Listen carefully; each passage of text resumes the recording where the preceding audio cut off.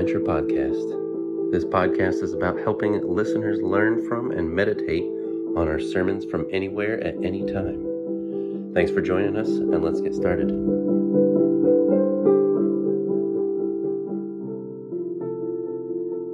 This episode is from the Rethinking My Life series, and it is called Rethinking Sin. Let's talk about sin. I think if I were to ask you what is the biggest problem in your life, you might say, my finances, my job, the competition for my business, my marriage, my kids, my in-laws, my cat. The truth is, in my life, I am my biggest problem. And in your life, you're your biggest problem as well. We cause ourselves more problems than everybody else in the universe put together. And it is our thinking, it's what happens up here that causes the problems. When we don't think correctly, we don't feel correctly. When we don't feel correctly, we don't make good choices. We make bad choices. And when we make bad choices, we are destructive to ourselves and to others. So most of the problems in our life are caused right here. This is where the problem starts. The Old Testament says it a little bit more poetically. Watch this, Jeremiah chapter 17.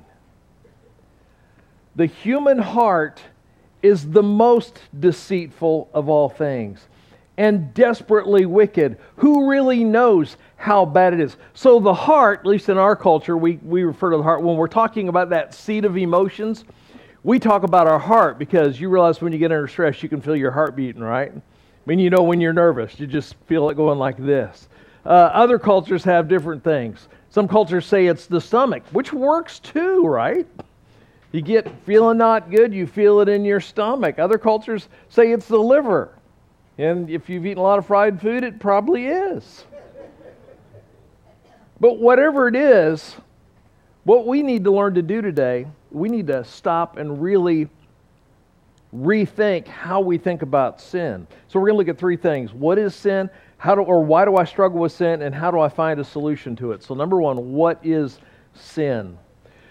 So we need to get back to a biblical view of sin. When we avoid a biblical view of sin, we fail to come to grips with the reality of sin in our lives, the extent of sin in our lives, and the danger of sin in our lives. So having a biblical view of sin isn't meant to harsh your mellow. It isn't meant to just crush your dreams. It isn't meant to make you depressed or to make you feel bad about yourself. It's there so we can learn the truth of what it's doing to us. And only when we learn the truth can we deal with it. So I would rather have truth over comfort any day of the week. We've got to deal with this. Right, so let me lay out four facets of sin for you. Here's the first one, A. Sin is the exact opposite of God. Right, because God is good. Sin is the exact opposite of good. Watch this from Psalm 111. All God does, that is everything that God does, all that God does is just and good, and all of His commandments are trustworthy. 1 Timothy 4 says, everything God created is good. So, what has happened is, in our sin, we have taken the good things that God has created and we have corrupted them. For example, love is good, but we've corrupted it. Sex is good, great, but we've corrupted it. Money is good, but we've corrupted it. So you have and it can be any number of things. When they're used for good, when food is used for good, it's fantastic. But if I use food for Well, the wrong reasons. Well, the problem becomes more apparent over time, right? So all these good things we've taken and corrupted. When they're used God's way, they're actually good things. So sin's the exact opposite of God, and God is good. All right, the next one, B. Sin is the opposite of love.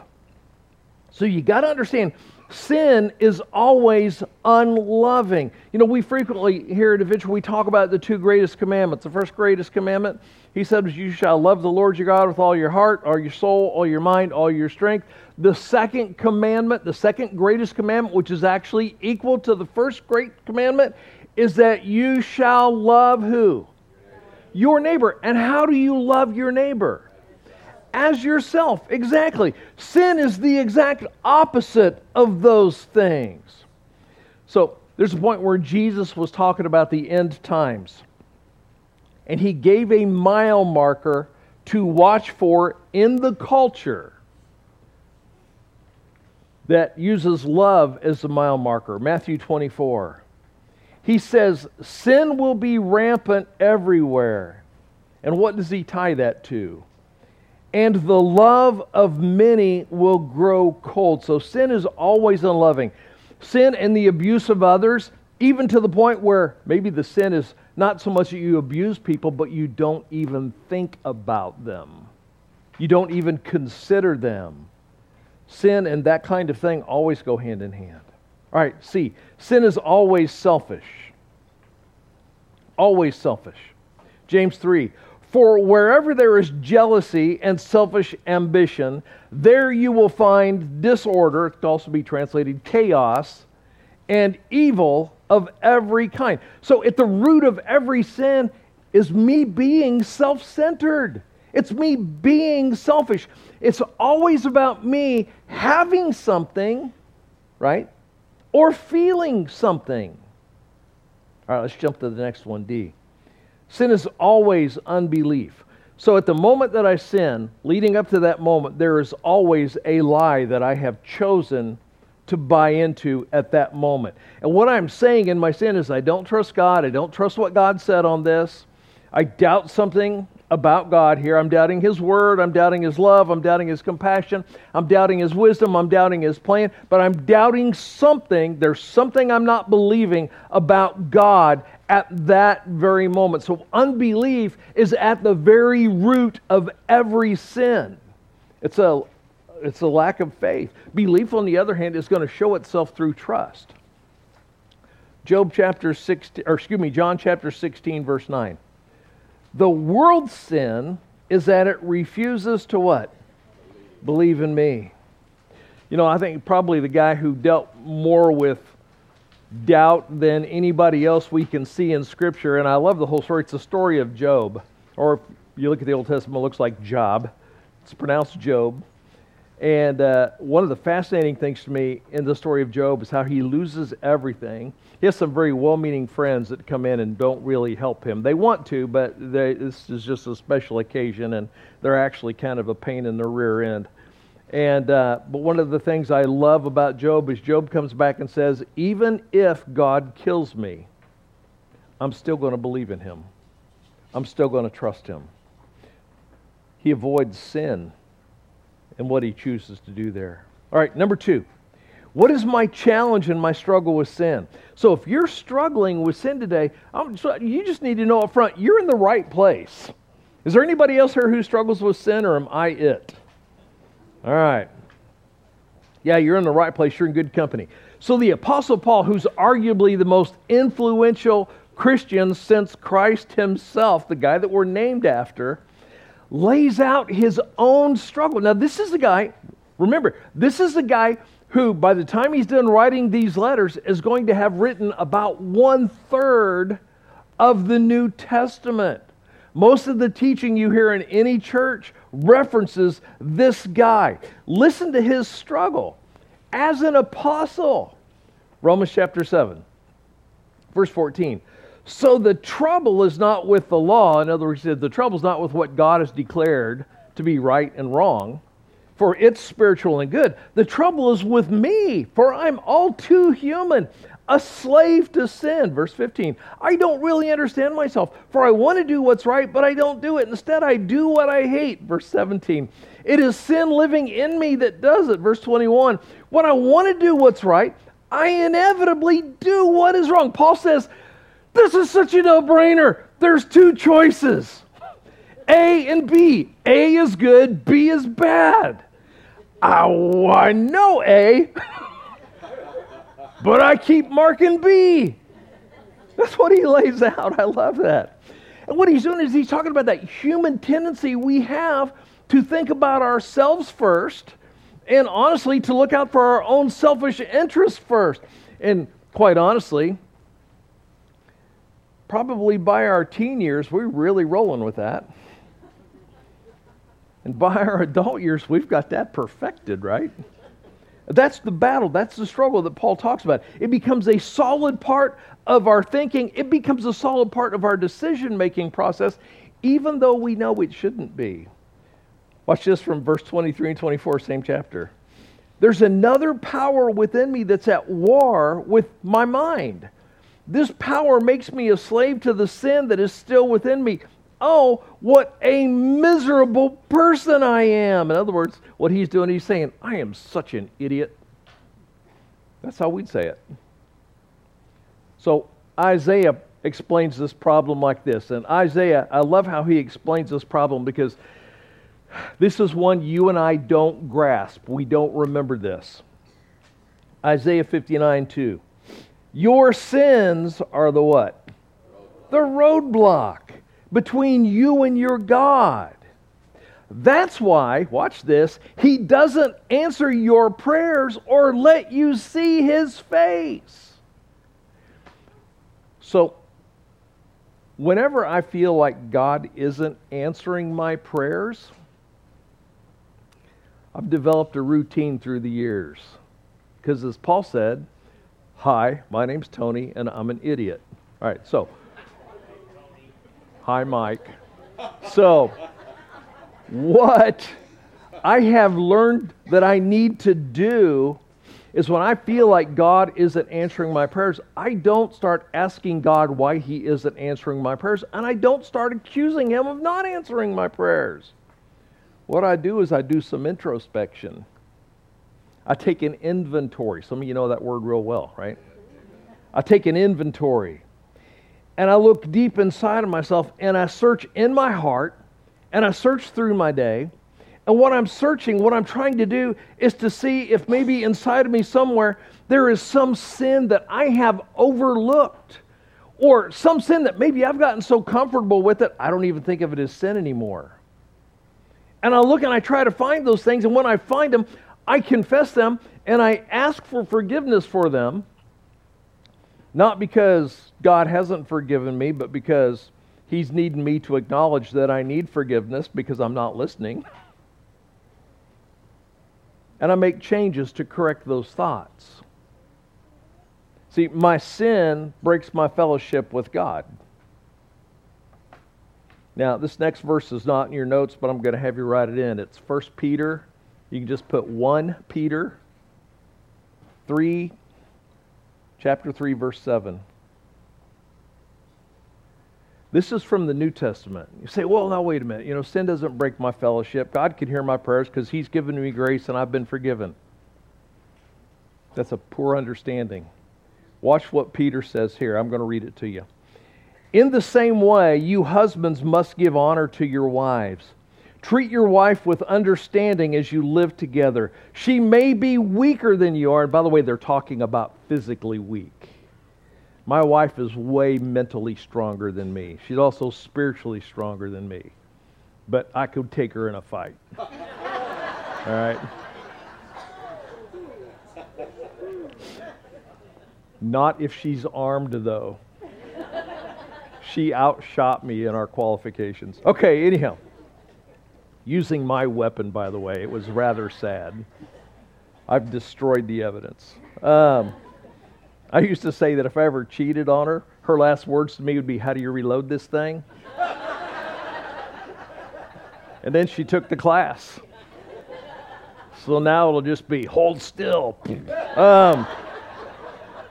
What was I doing? That was free, by the way. Okay, oh yeah, I remember. All right.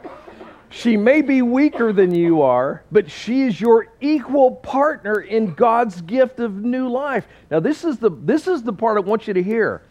Treat her as you should. Why? So your prayers will not be hindered. Listen, husbands and wives, if you are not getting along with each other, if you are not treating each other with respect, God has said, not listening to your prayers.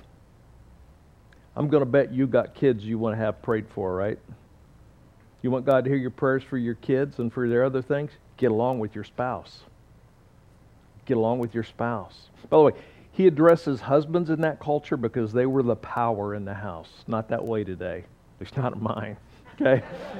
Not that way today. We have much more equal or equality today in all things. So that's also a warning about wives, how you treat your husbands. If you want God to hear your prayers, treat your husband okay. So James comes along. James, again, explains that thought process. We've come to this several times. James chapter 1, verse 14 again. But we are tempted when we are drawn away and trapped by our own desires. So he's talking about our thoughts. Then our evil desires conceive and give birth to sin. And sin, when it is full grown, gives birth to what? Death. Why? Because the wages of sin is right. So when we sin, we put ourselves in a precarious situation. Listen, there's a hard truth here that many of us want to ignore. That many of us, we want to ignore this problem about sin in our lives, especially if we've gotten really comfortable with this sin in our lives and we don't want to think anything of it. So what we do is we kind of just shrug it off and we go, well, God will cover that with His grace. Ha ha ha ha ha. Doesn't matter, I got grace. Paul is writing to people who were a part of the church. Paul is writing to people who had publicly committed their lives to Christ. Paul is writing to people who each considered themselves, they all considered themselves to be saved. And yet he challenges where they're not living like saved people in their life, where they're mistreating each other, where they're abusing each other. Watch this, Romans chapter 2. Again, let me just stress this again. He is writing people who claim salvation, who have confessed the name of Christ. Watch what he says. But because you are stubborn and refuse to turn from your sin, you are storing up terrible punishment for yourself. For a day of anger is coming when God's righteous judgment will be revealed. He's not writing to unbelievers, He's writing to believers. He will judge everyone according to what they've done. He will give eternal life to those who keep on doing good, seeking after the glory and honor and immortality that God offers. But He will pour out His anger and wrath on those who, and again, He's writing to believers, He's warning them, who live for themselves, who refuse to obey the truth and instead live lives of wickedness. Man, you got to take sin seriously, even in your saved life. All right, number 3. So what's the solution to my sin problem? So how do I break this persistent grip? If I were to say to you right now, and don't answer this out loud, please. If I were to say to you right now, what's the sin you struggle with? You have one in mind, right? I mean, you already know what it is. All of us struggle with this at differing levels at differing times. So here you have, right, even more mature believers. We just had the Apostle Paul, right? An apostle whose letters are going to become 1/3 of the New Testament. Tell us that even he's not immune to this struggle. That even he's going to fight this thing. Even he deals with this thing. So even though you've been in the faith for maybe a long time, you're not immune to the struggle. You just ought to be more mature about the struggle. I think everybody's got that area they struggle in, that they stumble in. Maybe some of you, you stumble with anger. You lose your temper. You fly off the handle. And if I were to ask you, what's the profanity you use when that happens? You know what it is. I mean, you could almost say it on a reflex right there, right? Or anxiety. Maybe you just worry all the time. Maybe you make yourself sick from worrying all the time. Maybe you struggle with dishonesty. Not so much that you steal, but you just can't even be honest about yourself. You can't even be honest about the people around you. You just wear a facade all the time. Maybe you struggle with lust. Maybe you got some compulsion in those areas. And just for the record, lust covers any area except Jeeps. Jeeps are exempt. There's no lusting when it comes to Jeep. Yeah, everybody gets a pass on that one. I mean, the first two letters are the first two letters of Jesus. How much more clear can it be? That and only Jesus can keep a Jeep running. But wherever that struggle is, your area is your area. I mean, mine's mine, yours is yours. We may not have the same areas. But how do we break free from that persistent thing? All right, 4 things we need to do to break free from those areas. First one is A. I must meditate on what Jesus did for me. On the cross, Jesus not only paid the penalty for my sin, but He also paid to break the power of sin. He didn't just free me from the penalty of sin in my life. He's freed me from the power of sin in my life. He wants to forgive everything we've done. And you've heard me say this a million times. I got saved when I was 8 years old. What sins did Jesus save me from when I was 8 years old? Just the sins of an 8-year-old? Because believe me, they were pretty darn harmless. But He also saved me from the sins of a 60-year-old pastor that day. But I have to be aware of sin and its destruction. Man, that's good news. But I need to stop and I need to reflect every day, and I need to remember that every day. Look at 1 Peter chapter 2. He personally carried our sins in His body on the cross so that we can be dead to sin and live for what's right. By His wounds you are healed, 2 Corinthians. Although He was crucified in weakness, He now lives by the power of God. We too are weak, just as Christ was. But when we deal with you, we will be alive with Him and will have God's power.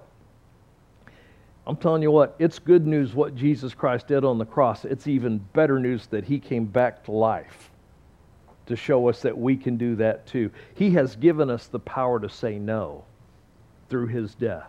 Now, that brings us actually to the next thing, B. I must let God give me the power to say no. So God gives you the power to say no, and the reality is you need to use it. It's like getting a Christmas present that you never open. Right? You have to open this. You have to be able to do this. God has given you the power to say, nope, not doing that anymore. I'm putting that behind me. Watch this from Romans 6. I'm going to have you circle one word in this. Since we've been united with Him in His death, we will also be raised to life as He was. We know that our old sinful selves were crucified with Christ so that sin, circle the word might. I'm going to come right back to that. So that sin might lose its power in our lives. We're no longer slaves to sin, for when we died with Christ, we were set free from the power of sin. Listen, that word might, we misunderstand that. That sin might lose its power. Listen, whether or not sin loses its power in your life is up to you. That's the might part. Sin might lose its power depending on how you choose. See, I still have to choose to live with my new nature. I still have to choose to make every decision accordingly. But at least now I have the option of saying no. I didn't have the option before. Now I have the option. 1 John 3. Those who've been born into God's family do not make a practice of sinning. So we need to be getting that under control, right? We need to be responding to this. Because God's life is in them, so they can't keep on sinning. Listen, living out the saved life isn't going to church on Sunday. It's making godly decisions every time you make a decision. This is the easy part. This pumps you up so you can do the harder stuff when you're not here. So they can't keep on sinning because they are the children of God. So I choose to succeed or I choose to fail. But I choose whether or not, sin might lose its power. Death might lose its power. Next thing, C. I must change my opinion of sin. You know, it's really common for us to joke about sin and to joke about the sins of others. So we do it. It seems innocuous, but it's actually a big deal. Here's the most common confession of sin out there. My bad. Right? Oh, I love this other one because it also denies all responsibility. Nobody's perfect. Proverbs chapter 14, verse 9. Fools make fun of sin, but the godly, here underlined to the end, acknowledge it and seek reconciliation. Romans 6.